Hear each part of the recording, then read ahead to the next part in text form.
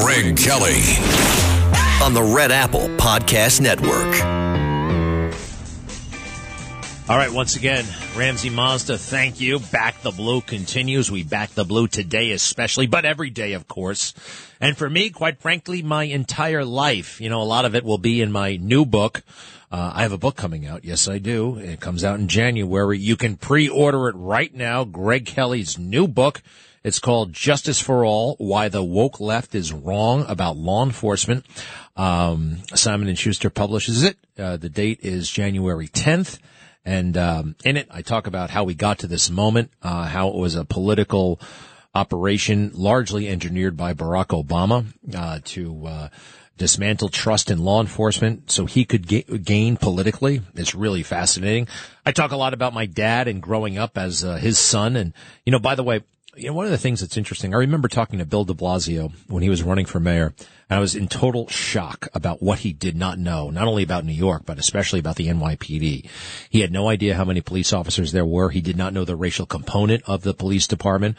He thought it was 90% white. That was his guess. He was totally wrong. It's actually more than 50% non-white. It's very, very diverse. That was the case actually growing up. I remember one of the earliest memories I have my dad going to work. At first I didn't really know what he did. He, went to work. That was the word, work. And then I found out, okay, he caught bad guys. And then one day I saw him actually catch somebody who stole a purse. That was totally wild. And then one day I went in to work with him. I think at the time he was in Special Operations Division. Anyway, I got a ride on a motorcycle. A motorcycle cop gave me a ride on a police motorcycle. And it was like the coolest experience of my life. It was just at that point, I was fascinated with motorcycles for years going forward. And by the way, the officer who gave me the ride, he happened to be black. He happened to be a black guy. And why do I point that? What difference does it make? Well, it doesn't make a difference, and that kind of makes the difference. Because people in New York, people in America, we know how to get along. We do. But for some reason, and I think very, very much political, they talked up racial division when it had been largely eradicated.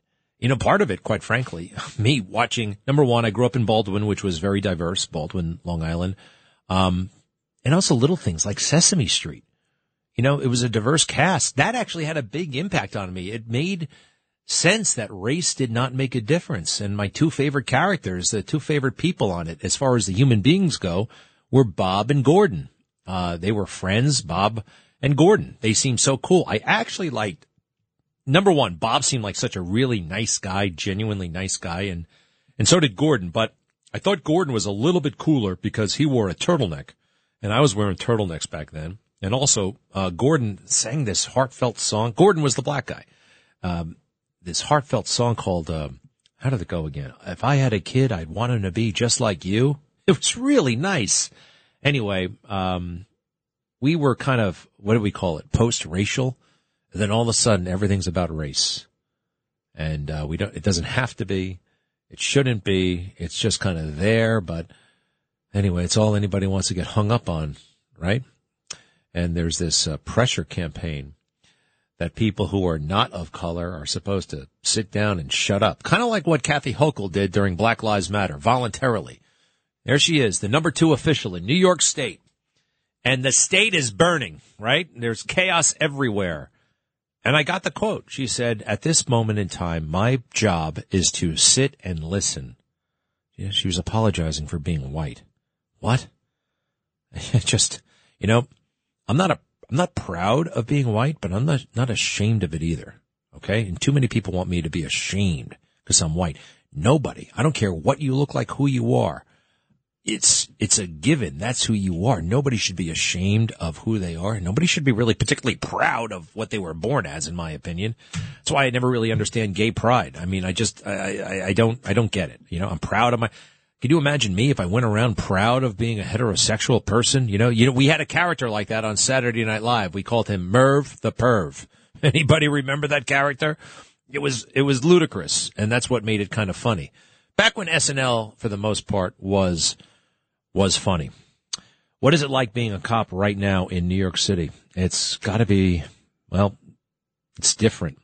It's different. You know, I know somebody actually, this past Halloween, they had their kids dress up as, guess what? New York City police officers. I got a picture. These were the cutest outfits. That was my go-to costume when I was growing up.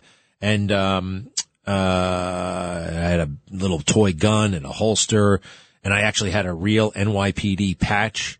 And I go around. I was so proud. And for a long time, I wanted to be a cop. Anyway, I hear from the parents of these two kids that they were getting a lot of shade out there. Like somehow dressing up as a police officer was politically incorrect. Maybe even insensitive at this time. At this time of racial reckoning, how dare these white children dress as police officers? What a sick moment we are in. But I do feel like there's going to be a great correction, and it's going to start on Tuesday. Hey, is he on the phone? He is. The longest-serving New York City police commissioner in the history of this city, Ray Kelly, who happens to be my father. Welcome back to the show. How are you? Hey, great to be with you, Greg. So, I'm fine, thanks. Terrific. Hey, I was telling everybody that story about how, you remember when we went to Times Square stores? I was like 7 years old. Jimmy, I think, was 10, my older brother. We went to a department store, and Mom went in to return something, a gift, an aircraft carrier, toy aircraft carrier. I was oblivious to what happened, but you were in the car, and you witnessed something. What did you witness? What did you remember seeing? Well, I saw a man standing by the door of Times Square stores, and this was at night. It was dark, but he would look over people coming in. And I was an anti-crime at the time, and I was pretty sensitive to some of these moves. So a woman was walking into the store, and this individual took her bag, snatched her bag, and he ran across Peninsula Boulevard, and I drove over the divider, and that's what I think got you guys a little upset. Oh, wait a second. Well, let me jump in here. First of all, it was thrilling. We went from 0 to 100 in 0.5 seconds. I never knew it was possible. And yes, we're jumping over traffic islands. And then I say, what happened? And you said, I'll never forget it, somebody did something bad. And that was like, that's what you did for a living. You went after bad people, and it was the most thrilling thing in the world. Scary, yes, but kind of thrilling. Anyway, so there we are. We're in the car. We're chasing down this guy in a station wagon, by the way. What happened next? Well, we caught up to him, and I got out of the car. I did have my gun out, and he turned to me. He had the bag in his hand, and he said, "Go ahead, shoot me. I have nothing to live for." So I said words to him like, "Yeah, I'm going to shoot you." Words to that effect. And he dropped the bag, and he took off. And as I say, it was dark. It was an empty lot, and you guys were in the car. You were crying. One of you was crying because you hit your mouth on the seat, and there was a little blood there. So obviously, I didn't run after him. I went back to the store. We drove back to the store, and what was funny is your mother was in the store, and the police arrived, and I got in the back of the police car, which had a cage in it at the time. So I'm sitting in the back of the car telling the police officers what happened, and your mother walks out of the store, sees me in the police car behind the cage, you guys in the car kind of crying, and, what's going on here? Didn't look good. It all worked out. Well, I remember this so vividly. I remember seeing your gun out. I remember that words were exchanged. I could not hear the words. I remember you telling me what he said, "Go ahead and shoot me. I have nothing to live for," which really struck me as like the saddest thing I'd ever heard. You know? I mean, wow.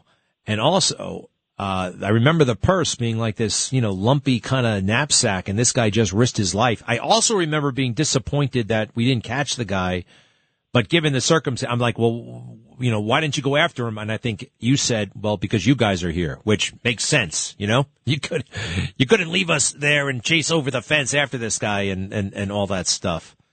But man, right, sure. And here's something else in the story. We go home, and I do remember this. We stopped at Dairy Barn in Baldwin, and you were done talking about it by the time we got to Dairy Barn. You were talking about other things. And, for me, I don't think I stopped thinking about this for a year. I just thought it was the coolest thing I'd ever witnessed. And for you, it was back to business in moments. And that's because this was your business, or back to business as usual. You did this every single day. Well, not exactly something like that, but I was in the anti-crime unit at the time, and there was a lot of crime in those days. So we were very busy, and made a lot of arrests. But it was at the sign of the times. That's what was going on. This was in the 70s, or I guess the early 70s or mid 70s. Well, who'd have thunk it sure. that I don't remember when it was. Jimmy and I, we were riding shotgun with the future police commissioner. That night, I think you were just a sergeant. You'd ultimately become the police commissioner, one of the superstar police commissioners, if not the superstar police commissioner. No one has had your record, the terror attacks thwarted and crime still reduced to record lows, even after it was driven, it was a real challenge to keep those numbers down. And you did record achievements. When you look outside, when you drive around the city, when you see what we've become, how does it make you feel? And number one, how does it make you feel? Well, I know that a lot of hard work was done by a lot of people, not just the Bloomberg administration, not the, just the Koch administration, that sort of thing, but a lot of people worked hard to make New York the safest big city in America. As I've been saying, we were very proud of that. We were ballyhooing that everywhere, and it was just a huge effort that looks like it has been, wasted. People are committing crimes now. With a new boldness. A lot of these robberies and things are happening in daytime hours, which is a concern because it shows that the perpetrators are not afraid of being arrested. Hey, let me ask you something. Unfortunate. Kathy Hochul the other night, and I know actually Ray Kelly has endorsed Lee Zeldin for governor. Consider that, folks. He's made it official. He's endorsed Lee Zeldin. He did it a couple of months ago, actually. Kathy Hochul, I've seen her now a couple of times try to say that the crime situation is a conspiracy. It's a figment of our imagination. It's all talk. It's not really happening. I thought, number one, go ahead. Go ahead. No, I mean, number one, I know it's happening. I mean, I found her comments to be disgusting and bizarre. Well, we know that 25 people have been pushed onto the subway tracks so far this year. We know that there's 9 murders in the subway system so far this year. We know that index crimes are up over 30% this year. And now there's been a reduction in murder and a reduction in shootings, and that's a good thing. We can talk about some of the tactics that they're using that I think is smart. But the rest of the crime, what I call the mugging crimes, robberies, the grand larcenies from the person, grand larceny auto, burglaries, they're all up and up significantly. So I don't know where she would get that it's a figment of people's imagination. Look at the lack of ridership on the subway. They're talking to their friends. They're reading the paper. They're watching television. They know that vicious crimes are happening, and they're voting with their feet. They're not going on the subway. It's a little over half of what it was prior to the pandemic. That is kind of a silly approach. And then they do this thing about the states, which is obviously, it's driven by cities, major cities in these states. So, well, she's a crazy lady, in my opinion. You don't have to go there, but Lee Zeldin is obviously the wise choice here, the very clear choice. The poor guy, we got to get him elected. If he doesn't, he's going to be the victim of a crime. I mean, I'm sorry, but they came at him with his family with guns. They came after him with a fancy Chinese ninja knife. What's going to happen next? We got to get this guy some security. All right. True. All right. So I think he's a great candidate. He is a great guy, great candidate. Number one, if you could do it all over again, would you be a cop? Oh, yes. Yes, I've had great experiences. Just about everything that I have or I learned. I learned in the police department. They sent me to school. I went to Harvard for a year. I was on military leave for 3 years. I've met all sorts of kings and queens even. So I've had tremendous experiences. I consider myself extremely fortunate, and I certainly would do it all over again. And, a little bit, we talked about it, like when your job is catching bad guys, look, it's tough work, it's dangerous, but believe it or not, at times it can be just slightly fun, can it?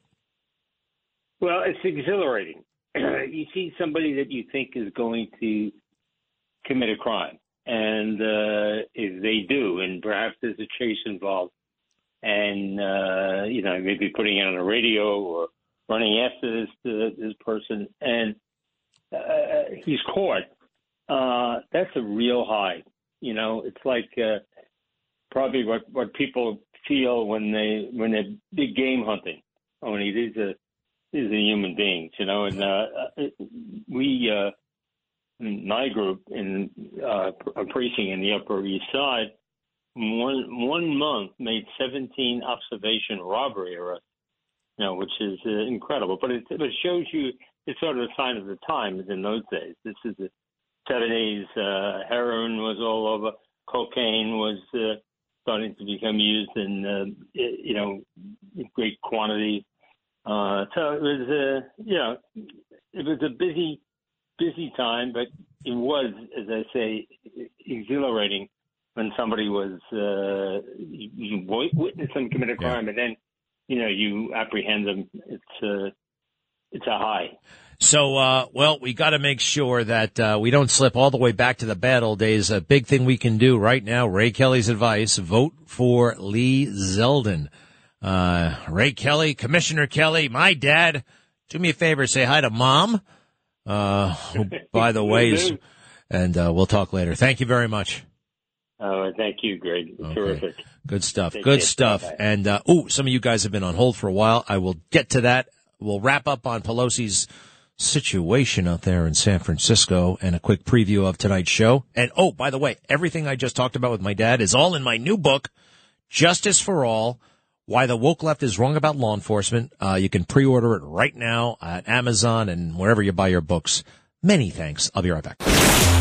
Greg Kelly, entertaining and informative on the Red Apple Podcast Network.